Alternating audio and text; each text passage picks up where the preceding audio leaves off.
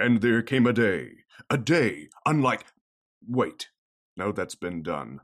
Who knows what evil lurks in... No, that is that other thing. What has yellow skin and rights? Forget it. You're listening to Panelology. Excelsi, oh, damn it.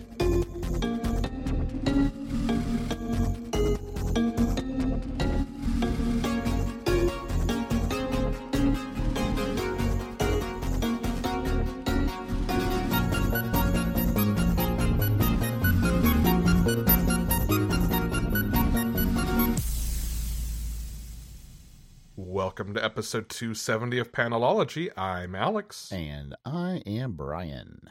How you doing this week, Brian? Had the good, had the bad.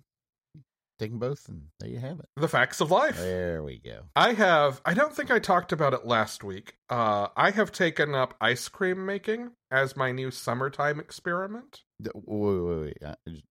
Does this make you the ice cream man? Yes. If someone asks you if you're the ice cream man, you say yes. The difference between me and the ice cream man we normally talk about, of course, is rather than suburban anxiety or just existential crises, I trade in puns. I trade in bad puns. Perfect. Yeah, the go-to flavor is, of course, pun. I was going to say that is my preferred flavor, actually, yes. Yeah. No, I have made... like a double scoop of bad pun, please. I have made a couple of batches of one flavor, and in fact, later I'm going to move on to another. A Nutella ice cream with a Biscoff cookie butter swirl. Holy crap, that sounds good. It is. It's very good. Oh my word. I am going to make a batch of the less exotic, but I'm sure equally tasty, peanut butter this afternoon. Nice. Yeah. You know what I forgot to tell you I got this week, Alex? It came What's that? My Gotham City Cocktails book. Oh, nice. Yes. It's a really nice, like, the quality of the cover and everything is like a fabric. It's really nice. I like it. Sweet. And it's got some fun, obviously some very cool drinks recipes in it. That would be the whole point. But it's also got some snack recipes in it. And I was oh my God, this is super cool. Including proper cucumber sandwiches. Which I thought was very, very appropriate. Yes. No, but there's a poison ivy drink with like green chartreuse and blanc vermouth. And I'm like, oh my God, I have to try this. So the next time we all get together in person, Brian's responsible for the cocktails. There we go. Yeah. It's, oh God, so good. Excellent. Well, we are not here to talk about snacks and drinks, although, frankly, I am always here for talking about either. Sure. We are, in fact, here to talk about comics. And we will start this week with Spectre and Spectres, number 5 of 5. Yeah, so this is the final issue, like always. There's the possibility for more here in the future.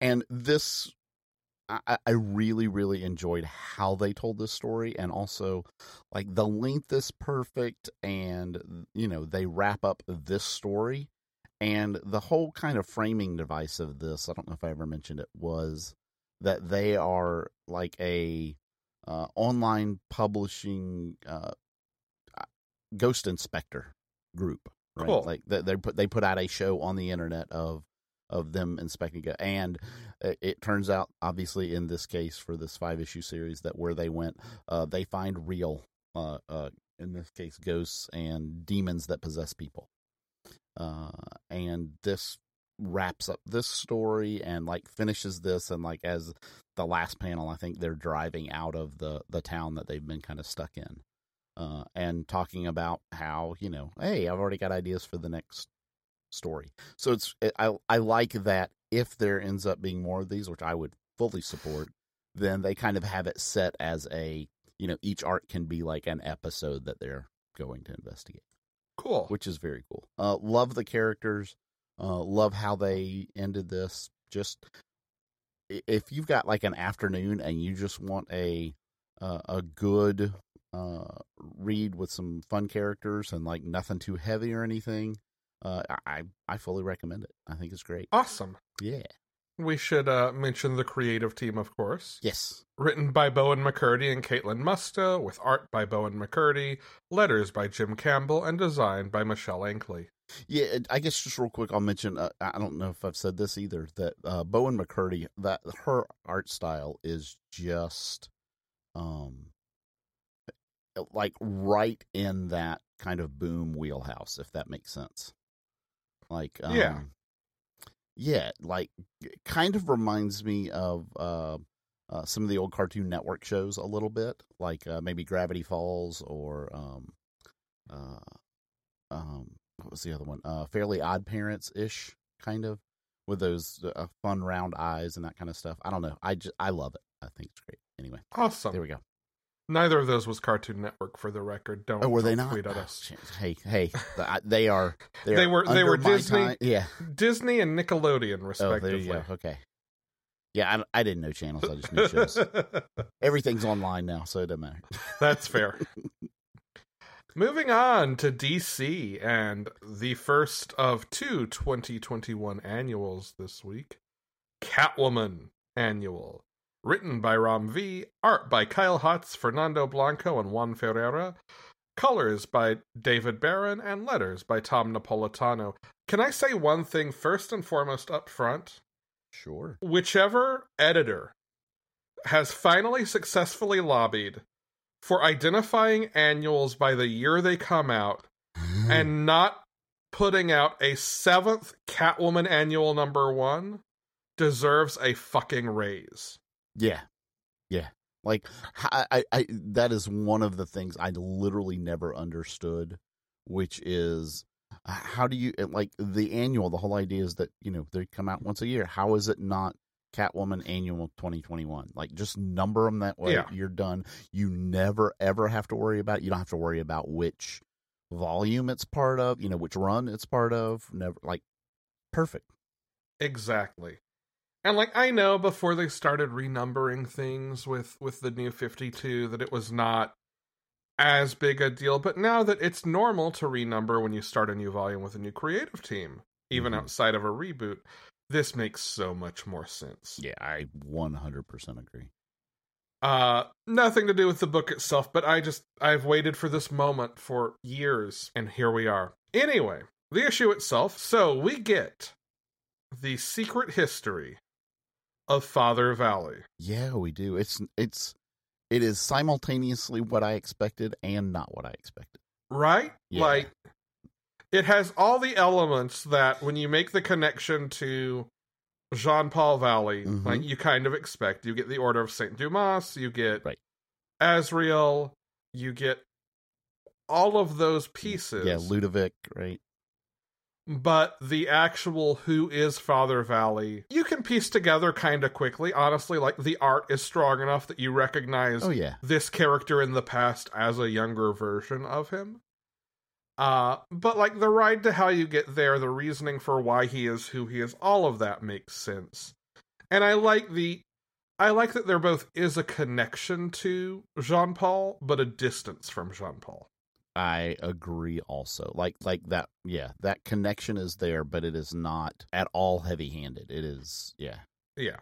Essentially, Father Valley is another young man in the Order of St. Dumas, who basically kind of indirectly took Jean-Paul's place when Jean-Paul was secreted away, and has a relationship with Jean-Paul's father, a sort of mentor-mentee. Like, almost to the point of being sort of surrogate son. Yeah, oh, absolutely, yes. And yeah, there's a point where Ludovic, who is Jean-Paul's father, says something to the effect of, yeah, I saved my son at the cost of you. Like, you had to replace him and be the one that was sacrificed for him to not have to be part of this. And then, of course, the irony is he kind of was anyway. But yeah. And there is a leak of intel that is going to bring down attention on the Order of St. Dumas. So Ludovic, as Azrael, is ordered to basically kill off everyone outside of a certain select list of trusted higher-ups. Including, do you remember Father Valley's name before? Was it Carl? Or I think it was Carl something. Yeah. That's his name now, right? Well, it was still Carl. He had a different last name. Oh, right. He had a different last name, but it was Carl something, yeah.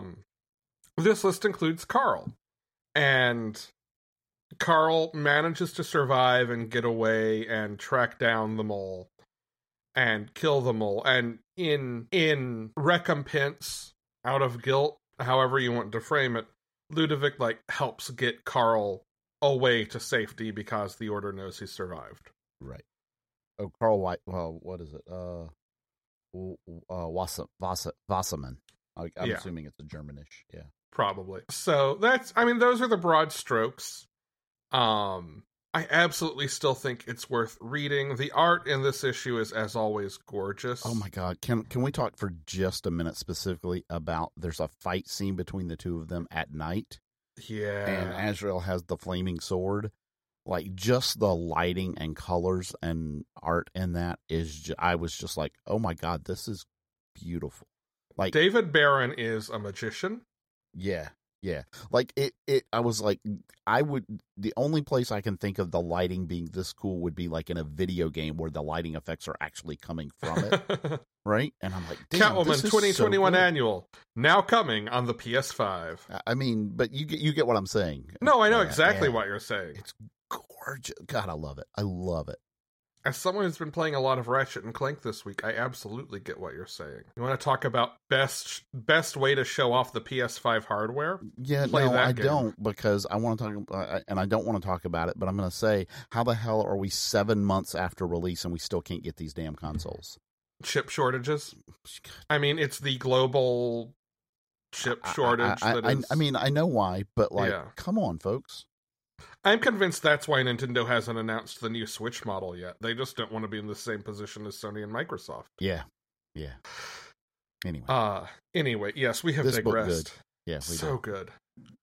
And I cannot decide if now that we have this connection explicitly, it means I want Jean-Paul to show up at some point in Catwoman, or if, like, I actually don't, and I just want this character to continue to exist at a distance from him for a while. Yeah. What it does, though, is it gives you the missing piece. Like, he was real easy to just flat hate. Like, you didn't have to worry about any other feelings for this character. Now you do. Sure. I'm not saying you have to like him. I'm just saying it's not flat anymore. He now has more dimension, and you're like, well, crap. He's still a monster, just a monster you understand. Yeah, exactly. You know, there's a difference between somebody that's doing bad things that objectively they are bad. Like, regardless of their motivation, they're bad. But there's a difference between they're just bad and, like, understanding why they are doing those acts. Like, better character. Good writing. Good writing's a hell of a drug. Yeah, right. Green Arrow, 80th anniversary, 100-page, super spectacular.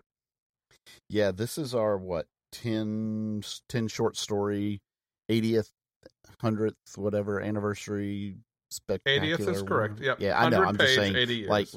Yes, you know, there was the 1,000-issue Superman and Batman that kind of kicked these things off, where there were, like, you know, the 10 decades of variant covers and all that wonderful stuff.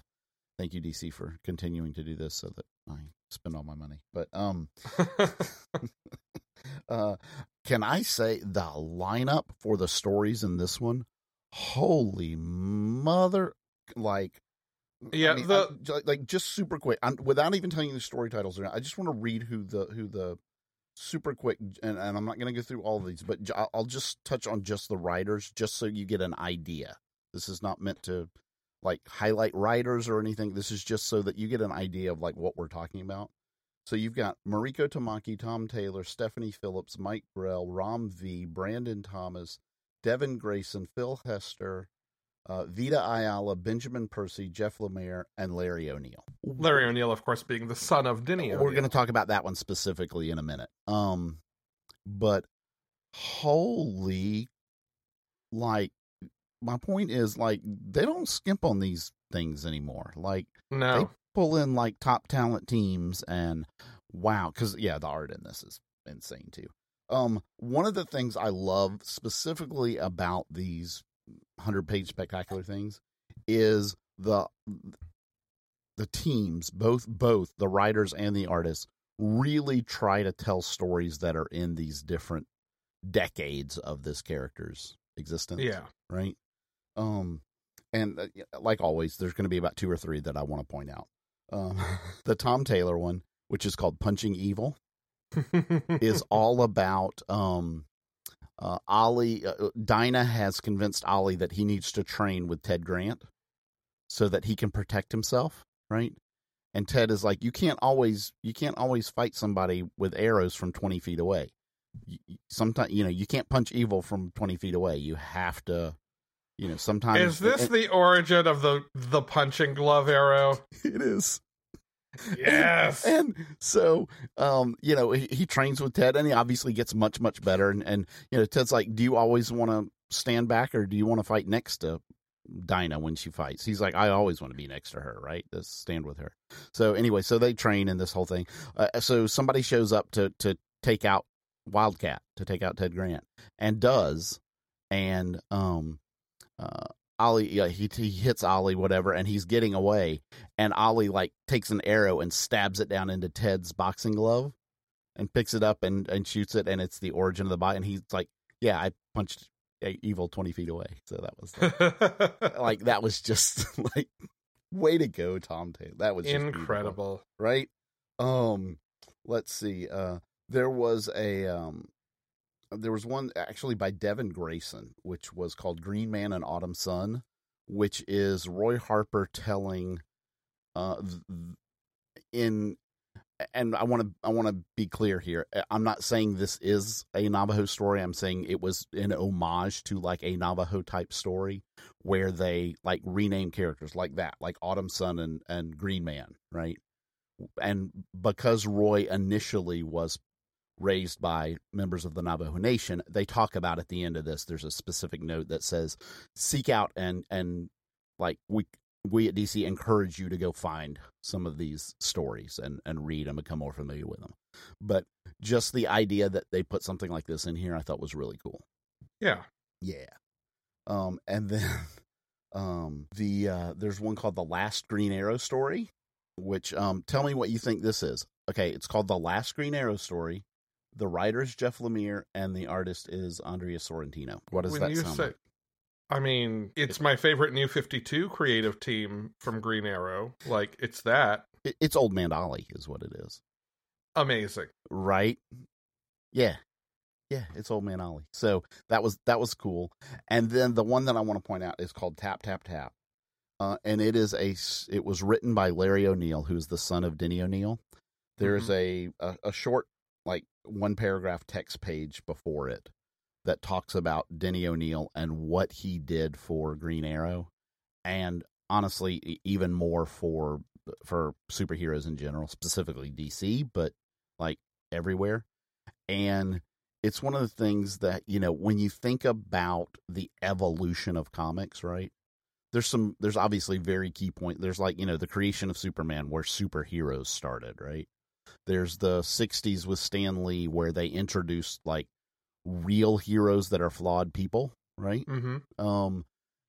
One of the next big pieces of this was Denny O'Neill with Green Arrow specifically, but obviously Green Lantern was part of it, where superheroes were able to become something more than just characters who fought gangsters and supervillains on a page. They could comment about society and push for change in the real world, right? And this is a story from Larry about his father, and kind of there's no text in it. There's some images. I mean, obviously there's the art images, but there's text balloons that are, think of speaking in emoticons. There's thoughts of images of what Denny is thinking as he goes through, but it's kind of his whole life and his relationship and how he grew through comics and what comics meant to him. And it is absolutely beautiful. Denny O'Neill was the writer. Think of the Scott Snyder or Matt Fraction. Yeah, right. Yeah. Like he was the writer when I was reading comics in the late 70s, right? And wow, I just love this story. I thought it was beautiful, and I think everybody should. It'll take you 2 minutes to go through it, but take a look if you can. Loved the Green Arrow anniversary issue. Thanks everybody that contributed to it, because wonderful. I am excited to read this one. I put it at the bottom of my stack saying, well, Brian doesn't normally get to these, and I guessed it on JD's podcast again. There is a spin-off to Comics Quest called The Long Haul, and they asked me on to talk about Deceased, so I needed time to reread Deceased, and that came at the cost of this, but I will be reading this either later today or tomorrow. I'm very excited. Yeah, and, ironically, I looked at it and said, you know what? I never read these. I'm going to make sure I read this one for this. So we did the little swap thing. That was good. We are the worst O. Henry story. We are. Indeed. Teen Titans Academy 2021 yearbook. Nice little synonym for annual there. It is, yeah. This is actually kind of another anthology, but it's because they're trying to format it in a yearbook format. The teams are a little odd in that they're not always necessarily telling a story. Sometimes it's just like comment pages or... Yeah. Well, and I think if we want to talk about the comic pages and not the yearbook pages, the comic stories in here all feel like they are giving us context about characters who we've seen, but who are going to be even more important going forward, or plot elements. So specifically, like, we get a story that focuses on Stitch. Yes. And we get another story that focuses on, he's not Superboy. Right. Oh, not Superboy. I like that. Yeah. Let's just call him Not Superboy. Not Superboy. The character kind of everyone suspected was Red X, who nobody thought had powers until, like, issue 3. And it turns out he basically has, like, Superman-esque powers, and people mistake him for Superboy, which is a wrinkle I love. So we learn more about both of them. We have a story called 5 More Minutes, which kind of reinforces that brief moment we had in issue 3 with Raven starting to see glimpses of Future State, essentially, the events that lead to Future State. Yep. And, like, we as the reader, because of that, this is one of those things that I think is super well executed. We as the reader, because we've read Future State, know that these are things that will probably come to pass and are legitimate threats. And, like, it makes a story like this really, really well balanced, because it's very much about, like, her and Beast Boy on date night. And Beast Boy's like, no, just, like, you've stopped time. Let's take 5 more minutes. Don't worry about these glimpses of possible futures. We'll deal with them. It will be fine. And, like, that's exactly, like, the thing he should say and do. But at the same time, like, we know, okay, yeah, this is going to be bad. Yeah. Like, we get both sides of it in a way that I think is really well conceived. Can I say that I do love the fact that for them to have a quiet dinner as a date, that Raven literally has to stop time because that's the only way they'll get that. Which felt weirdly relatable to me. That's kind of what I mean. Like, yeah, I think everybody, at least at some level, can relate to that, right? And then the last story here, Extraction, is kind of the secret history of Red X, the current Red X. We're not revealing who it is, but yeah. No.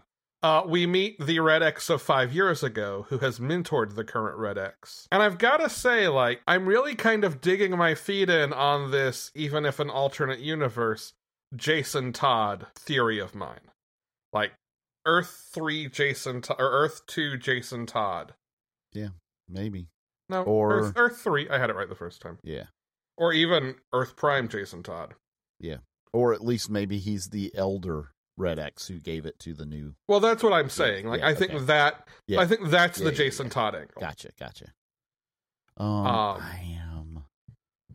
be honest. I don't know who it is anymore. Well, I thought I did, but I think that one is Jason just because of the whole, like, he's got the line in there about how he's basically stolen the mantle from Dick Grayson. He's not Dick Grayson. He's going to show him how to do it right, which is a very Jason Todd kind of statement. Super Jason Todd comment. But also the entire story is about him taking down, like, abusive foster families. Yeah. Which I cannot think of a more Jason Todd kind of mission. The other possibility there would have been, again, back to my original theory, would have been, I can see Roy Harper being that older one. And the only two things I'll say about the Jason Todd and the Roy Harper, part of what makes me lean towards those two as well, whoever it is wearing a baseball cap, which is like very, very on point for those characters. Yeah. Yeah, specifically Roy Harper, by the way.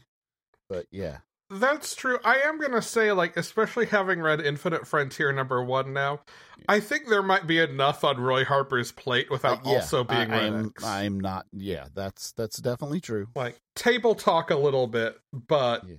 Well, I'm saying is the older one. He's not the current Red X. True. So, right, yeah. Yeah. But also, where's Jason Todd in the present? I mean...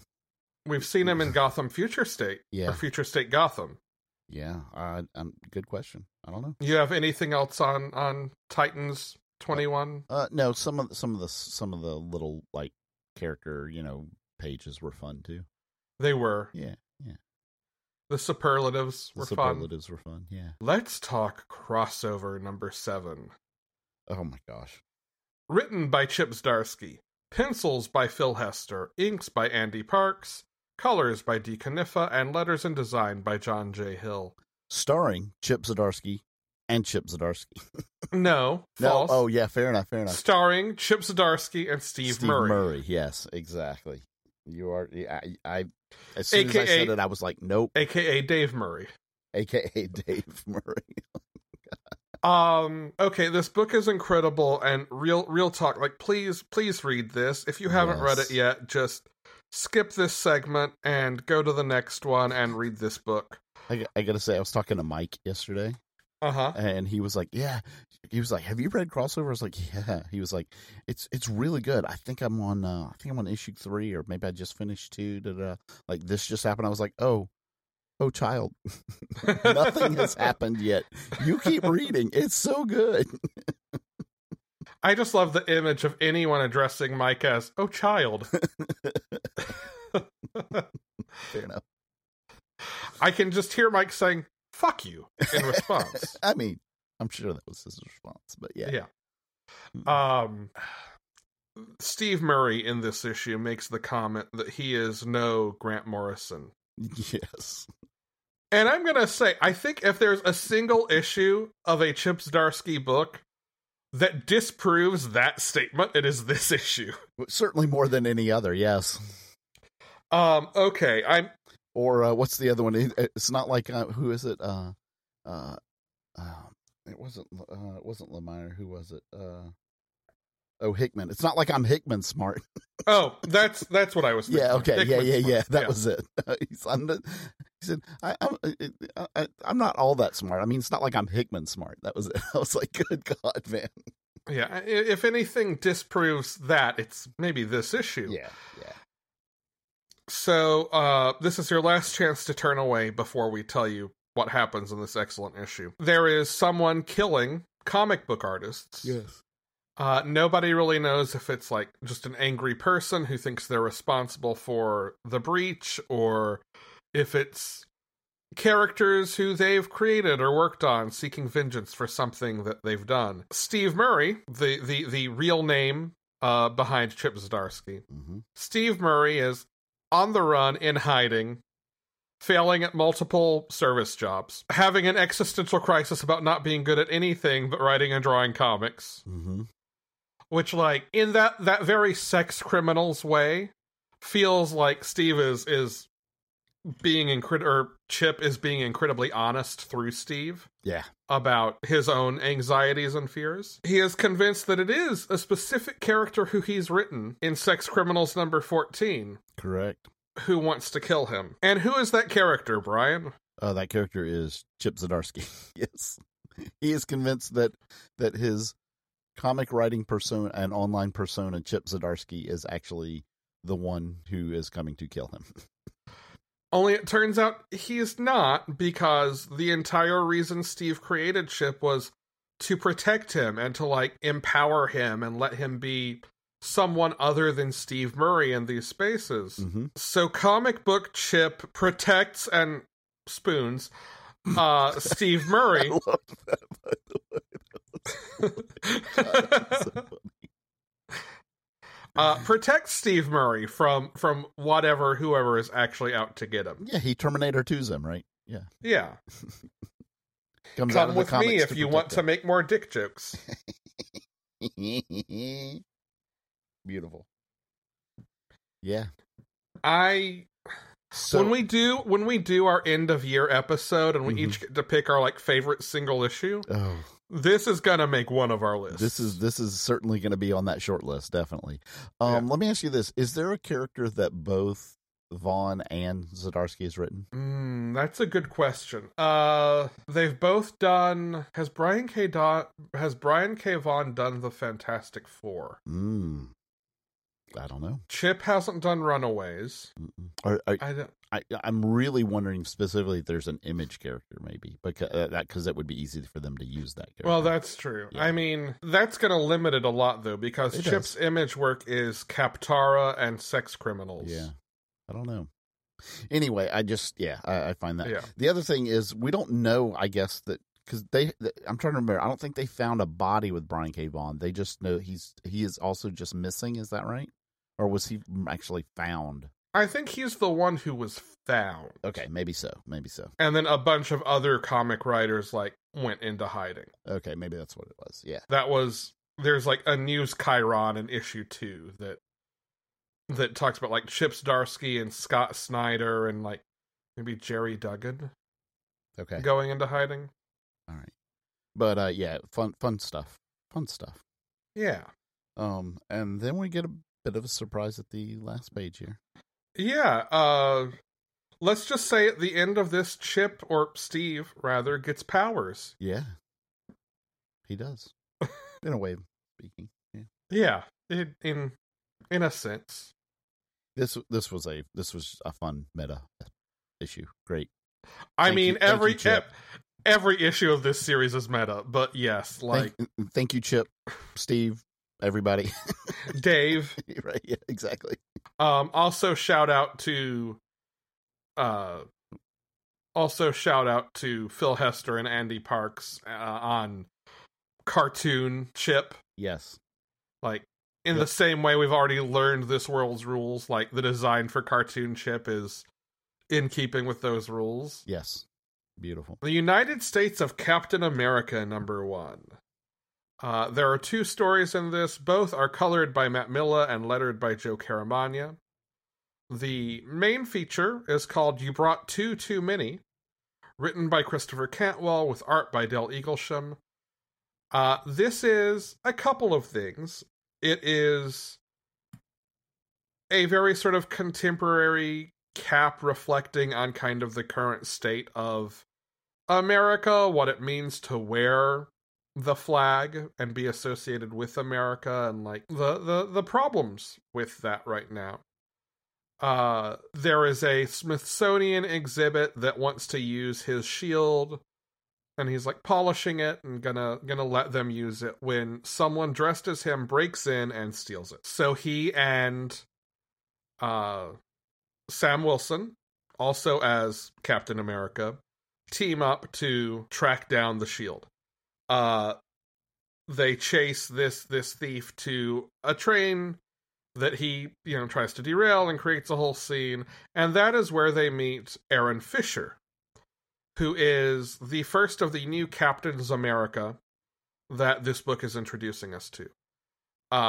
Aaron Fisher is a young gay man who basically lives on the rails and protects those who travel the rails, and anyone who just, like, as he passes through towns, needs a hand. That is our backup, which is written by Josh Trujillo with art by Jan Basildua. It's a story about Aaron Fisher in this town where he's, like, stopped off to see this concert, finding out that unhoused folks are going missing. And that it is Roxxon basically kidnapping them as slave labor and using them to build Roxxon wouldn't do high-end something housing. like that. I know, not Roxxon, proprietor of the very popular Roxxon app, as seen in Champions. Social media companies would never be sketchy. No. There was a study published last weekend, a couple weeks ago, I guess technically as this episode comes out, in which a group of scientists from around the world have argued that we need to treat social media companies' overreaches as big a catastrophe as climate change. Yeah, or it's like an environmental disaster. Yeah. Just a global disaster. Oh, yeah. You got my support there. Yeah, absolutely. We've digressed, but fuck social media companies. Anyway, this was a lot of fun. This is our first queer Captain America character, which I know this series has made news for. Each issue will be introducing another Captain America who is of a different marginalized community. So will we be calling them Captains America? Yes. Steve at one point calls them Captain Americas, and Sam responds, I think it's Captain's America. Oh, does he actually? Yes. Oh my God, that's beautiful. Which immediately made me think of the West Wing Weekly. Yes, exactly. Yeah. I hope, knowing that both of them read comics, I hope that at some point they read that issue and delight in it. Me too. That's great. All right. Do we want to check in on Krakoa? We should do that. Oh, yeah. We have to do that, actually, for a couple reasons here. So first up, I've got these backwards in our notes, but first up is X Factor number 10. Written by Leah Williams, art by David Baldeón, David Messina, Lucas Wernick, colors by Israel Silva, letters by Joe Caramagna, and design by Tom Muller. This is the last issue of X Factor. It is. I'm very saddened by that. This, the premise of this book was something that I really, really loved, and personally, I feel like it didn't get a chance to fully explore that. But yeah, it's. I don't want to make this whole segment about this book getting canceled. I don't either. I will say that as a book that has clearly plotted itself out for having more space than it was ultimately given, there are moments of this that are definitely rushed. And I want to, before we get into the rest of it, acknowledge what I think is an incredibly valid piece of criticism of this issue that various entertainment websites have written about already by the time this episode comes out, and that certainly has hit social media. And that is specifically the treatment of Prodigy's plotline in this issue. Something that, and I'm gonna, when I post the episode, I'll post a link to a Gizmodo piece written by Charles Pulliam Moore, talking about queer representation and black queer representation in this last issue. This piece acknowledges, and I think most people have acknowledged, yes, this is clearly a product of having been canceled early, wanting to tie up this ongoing mystery of what happened to Prodigy before the series started. And I think there are some fair criticisms that, one, the way it's handled doesn't paint Prodigy in the best light. It kind of seeds a moral stance in the interest of wrapping up the storyline, and kind of it forces the rest of X Factor to like step in and calm him down, which is not a great look. And not really in keeping with his character in general, the rest of the series.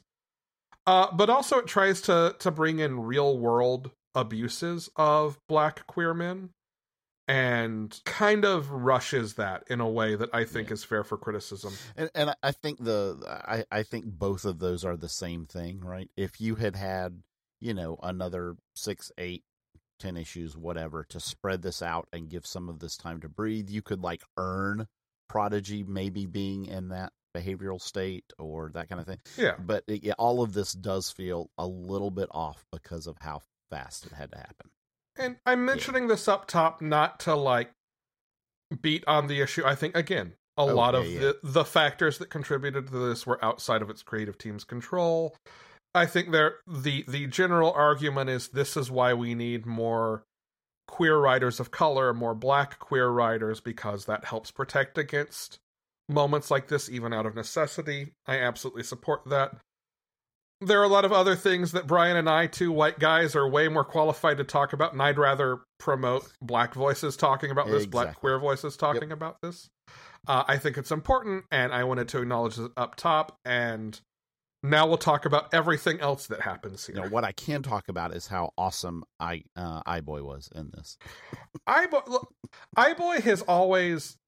Okay, I have a strange fondness for... especially that Morrison era of what are the weirdest possible body horror defined mutants. And iBoy is like right up there with Glob Herman for me in that camp. Yeah. This is the best iBoy has ever been. Right? This run so in general, this issue even, like, iBoy is fantastic here. I say this and people think I'm joking, but like, the thing I want X-Men movies in the MCU to do is move past the sort of traditional Stan Lee, Chris Claremont lines of characters and give us more of give us some New Mutants, give us some new X-Men Morrison era, give us some of the Bendis X characters, like give us Tempest, give us Goldballs. Like I want to see some of the weirder mutants out there in these movies. Yeah. I love them so much.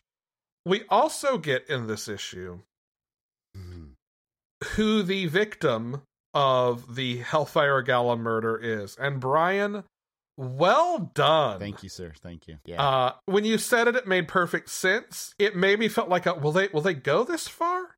Yeah. Like as soon as I had that thought, I was like, oh my God, this is perfect. And they absolutely will, because this character is not being used for anything critical else right now. Well, and it's that kind of structural beat, right? Because as soon as you said it, I went to, oh no, this is why Nightcrawler has been a running joke. Yeah. It's not because they wanted to use him as a running joke. Nope. It's because they want to like take away his credibility as a witness. Yep. Yeah. So our murder victim, and like poor Billy, right? Because Billy is there. Billy finds the body. Yeah. Can I say Billy showing up though, and what is it he says to Prodigy? Prodigy, hi. Wait, we can wear dresses here? Why didn't I think of that? You look incredible. We should always wear dresses. I just thought that was hilarious. Yeah. Yeah. Yeah, and then iBoy tries to protect him from finding the body, and yeah.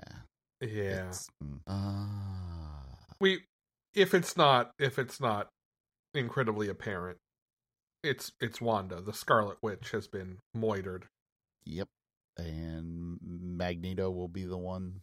Yeah. So this is the last issue of X Factor, but 100% they very clearly tell you their story right now is going to be continued in the trial of Magneto.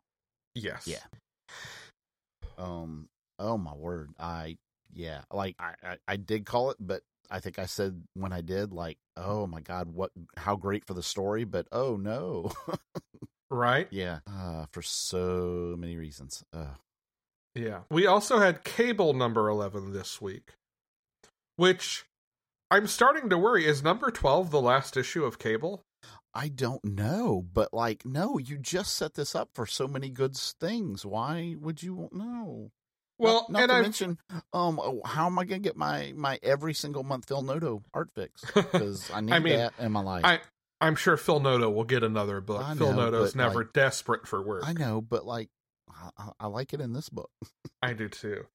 And I will say, like, I've already gone through September solicitations. We were going to try to record this week, and that did not get to happen. Right. But I've gone through. There's not a Cable number 13 solicited even through September. No, I don't like this.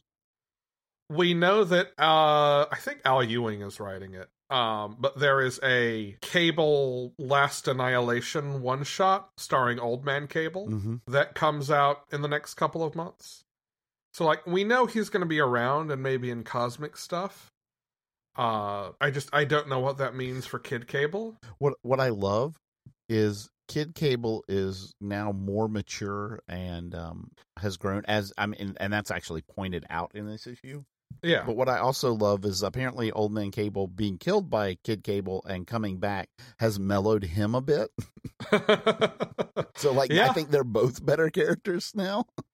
I would agree. Yeah.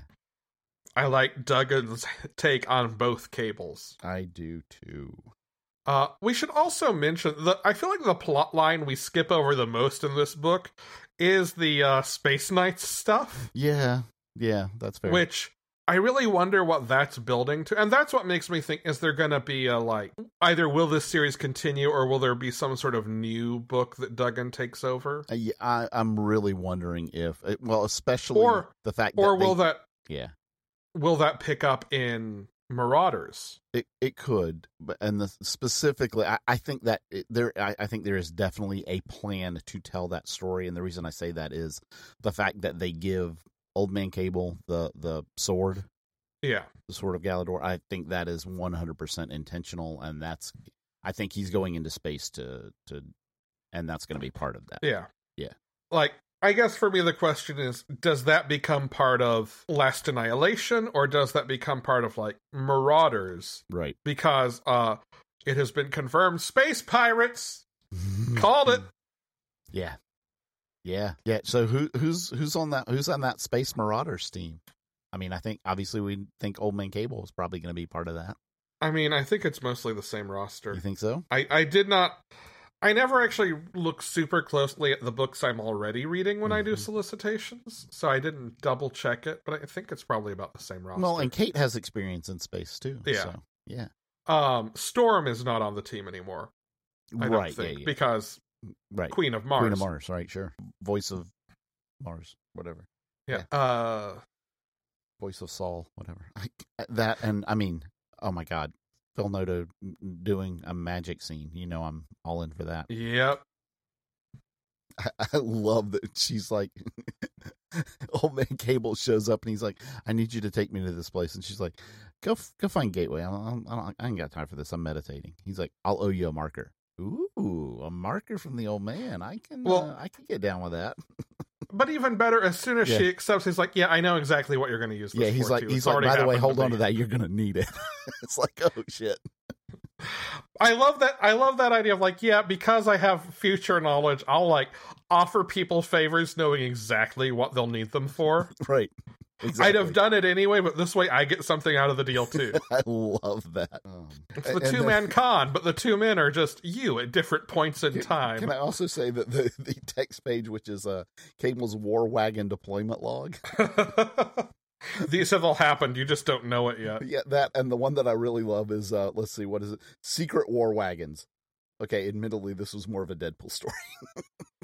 Which I'm pretty sure was a reference to Deadpool's Secret Wars. I think so, yeah. Oh, it's beautiful. Appreciated the Deadpool cameo in this, and Jean dealing with Deadpool. Yes. I used my telekinesis to block his neural pathways. I'm not proud. Well, because both Cables know that they're going to need backup for this, for defeating Strife.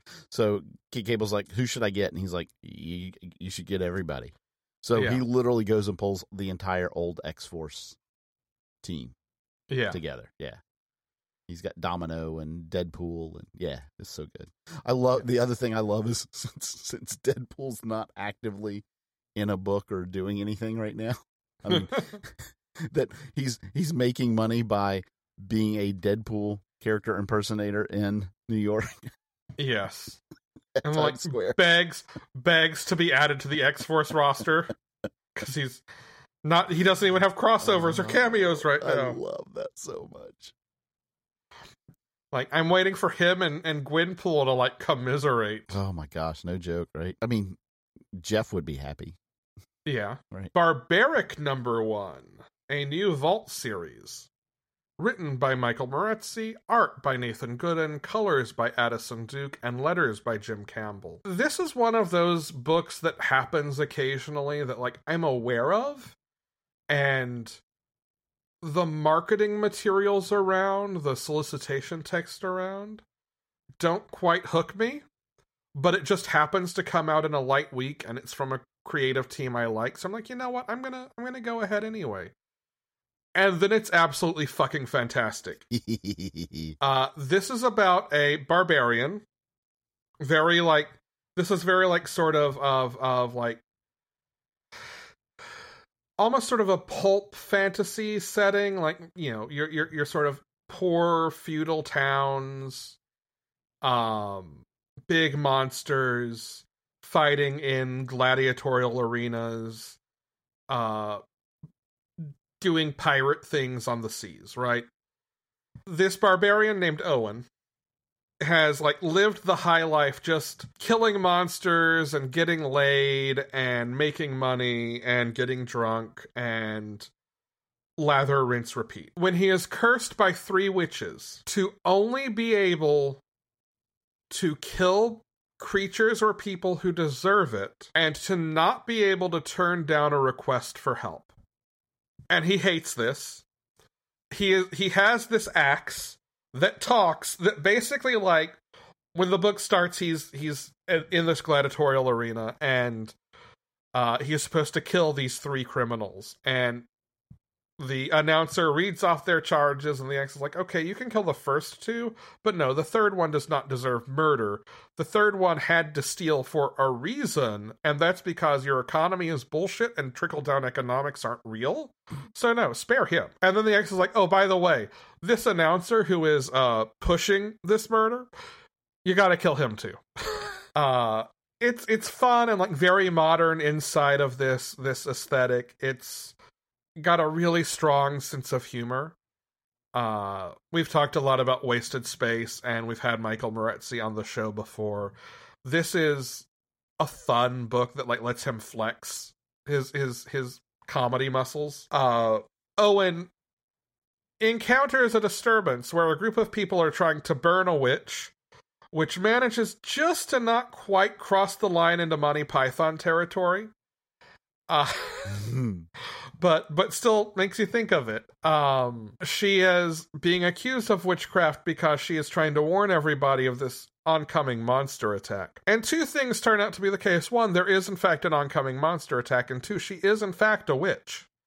And proceeds to pull weapons off of her body that are concealed as tattoos and fight alongside Owen to, like, turn back her attackers, and then at the end of the issue, they've got to deal with this monster. Oh, I like that. It's so much fun. It's so creative and clever and cool. Can I say, like, that's just a thing that I've always liked is creative storage concepts for equipment. Yeah. Right? Yeah. Right? Yeah. I mean, because essentially that's what they are then at that point, right? Yeah. Yeah, I love it. And she can never be, like, totally disarmed. Is it still good? Infinite Frontier Secret Files #1. We've talked about each of these issues as they've come out individually. Yeah. We had the print collection come out this week. Definitely worth checking out if you haven't read it already, especially if you're not familiar with Jade and Obsidian and Director Bones and Roy Harper and Psycho Pirate and President Superman. Did I miss anybody? I don't think so, but I don't think so. So much fun, so good. I'd say even if you're not reading reading Infinite Frontier, honestly, it's probably worth checking out because I think these are all characters who are going to be active in ongoing books at DC. I'd also ask, why aren't you reading Infinite Frontier? It's very good. Yeah. I'm actually reading the Psycho Pirate one right now, the last one that I haven't read. The Department of Truth #10. Shh. Be very, very quiet. We're hunting Bigfoots. Beta Ray Bill #4. Bill takes a trip down memory lane, and if you know anything about Beta Ray Bill, you know that's not a good day. Black Cat Annual #1. This is the 3rd part of our Infinite Destinies annuals, and the Nick Fury backup. The main story here is actually a little lighter on Infinity Gems. It's a team-up between Black Cat and White Fox to stop a sort of the Korean government's answer to Superman, or because this is Marvel, Hyperion, who's being mind-controlled and on a rampage. It's a lot of fun. Definitely worth checking out if you're reading the other Infinite Destinies issues. Black Knight, Curse of the Ebony Blade, number 4. We learn Mordred's scheme and motivations, and the Black Knight is dead. Long live the Black Knight. Black Widow, number 8. Anya and the White Widow meet for the first time and get along swimmingly, and both get themselves into some trouble, which Natasha has to clean up. Daredevil, number 31. The last thing you want if you are Matt Murdock in prison, or Elektra as Daredevil, or Wilson Fisk as Mayor, is for an unhinged sociopath to be wandering around New York killing people. Good thing Bullseye's definitely not hallucinating angels and murdering people around New York for fun. Oh, wow. Eternals, number 5. The Eternals, who are investigating everything, trick Gilgamesh into revealing himself to make sure he is not responsible for the damage to the machine, and then realize maybe who probably is. Shang-Chi, number 2. You know what you probably don't want if you are trying to remind your friends that just because you're now the head of your father's evil criminal empire, that you are not, in fact, evil or a criminal yourself? That would be for your right-hand man to con Captain America and steal a cosmic cube. Oh. The Autumnal, number 8. This wraps up this series. Kat has her showdown with Biddle in the woods, and I'm not going to say it goes well. I'm not going to say it goes badly. But it goes. And I'm going to make everybody read this for the Spooktacular this year. Oh, that's fine. One of my favorite recent horror books. That's all good. And finally, Witchblood, number 4. Now with more aliens and sky vampires. This week's books: Ordinary Gods, number 1. Written by Kyle Higgins, art by Felipe Watanabe. Tell me about this, Brian. Yeah, so this is basically gods who are now reborn as just normal everyday people and how they deal with that. Would you say they're a slob like one of us? I would. Just a stranger on the bus trying to make their way home? You know what? There you go. That is perfectly good. Yeah. Our protagonist in this is called Christopher. He's 22, right? Has parents, 12-year-old sister, works at a paint store. And, he's apparently used to be one of the big 5 gods. So, yeah, obviously, this is going to take off and go other places, but that's kind of where it starts. And, Kyle Higgins writes good stuff, so I'm all in. We also have Blacksmith, number 1. This is written by Eric Palicki, art by Wendell Cavalcante, and letters by Rob Steen. This book has one of the easiest, most crystalline pitches I have ever heard. Okay. So, werewolf who's a detective investigating murders. Sure. Specifically murders of werewolves with mystical weapons. No-brainer to me. Memo, number 1 of 5. This is by Sass Millage.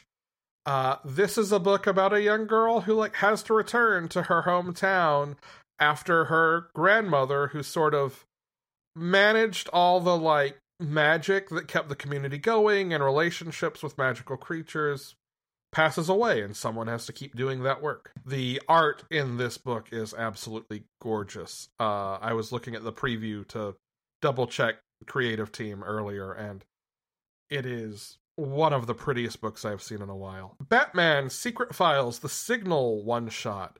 Written by Tony Patrick, art by Christian Deuce, colors by Luis Guerrero, and letters by AndWorld Design. This is our first Batman Secret Files one-shot. We're going to get 1 or 2 of these a month for the foreseeable future, telling us just about different characters and what they're up to in Infinite Frontier and against the backdrop of the upcoming Scarecrow War, or whatever it's called. Fear State. Fear State, yep. We have a little book called X-Men number 1. I've heard of that. Yeah, written by Jerry Duggan. Hey, another place that maybe the Space Knights could show up. Art by Pepe Larraz. Colors by Marte Gracia, and letters by Clayton Cowles. More X-Men. I don't think we need to explain any more than that. Polaris and Laura Kinney. I mean, I'm down. Yeah. Also a good point. You're right. I was going to overlook that, and you're right. Mm-hmm. Excellent roster. And finally, Life is Strange Coming Home #1. Yeah, this is the next arc in the comic story that's continuing Life is Strange. I'll also point which I should point out is being written again by Emma Viacelli. Art is Andrea Izzo, and colors are Claudia Leonardi.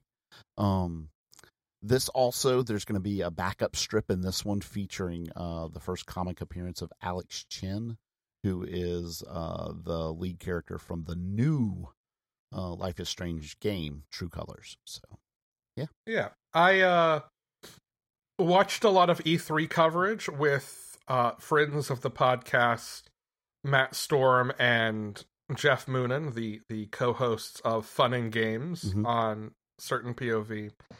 And Matt and I were talking about this game when the new footage of True Colors popped up. That one, neither of us somehow has played any Life of Strange, and we both need to rectify this. Oh, you absolutely do. And two, the remastered collection coming out soon is absolutely going to be how we rectify this. Yeah, this fall. The remastered version should be coming out. Yeah, if you have not played that, I highly recommend those games to everybody. And I even mentioned as we were talking about it that you had said such great things about it and we're loving the comics. Like, that's a big reason why I feel like I need to check it out. Yeah, and like I said, the comics are a great. Like, I love how well they fit into the games. Like they're just gorgeous too. So anyway, yeah, all good.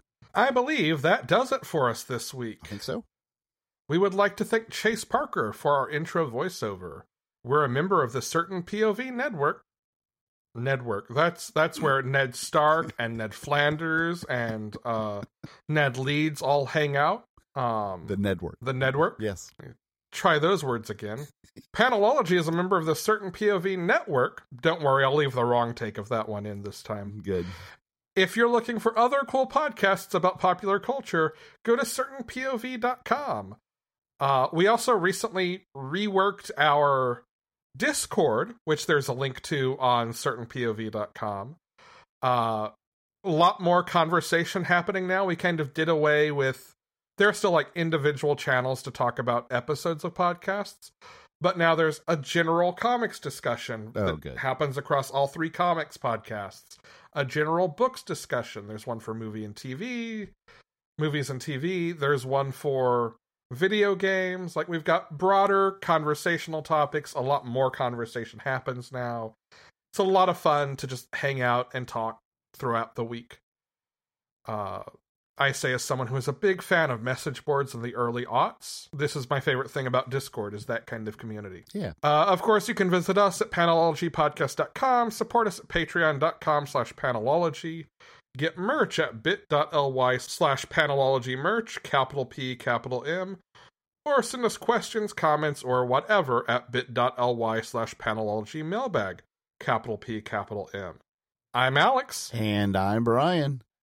Go read comics.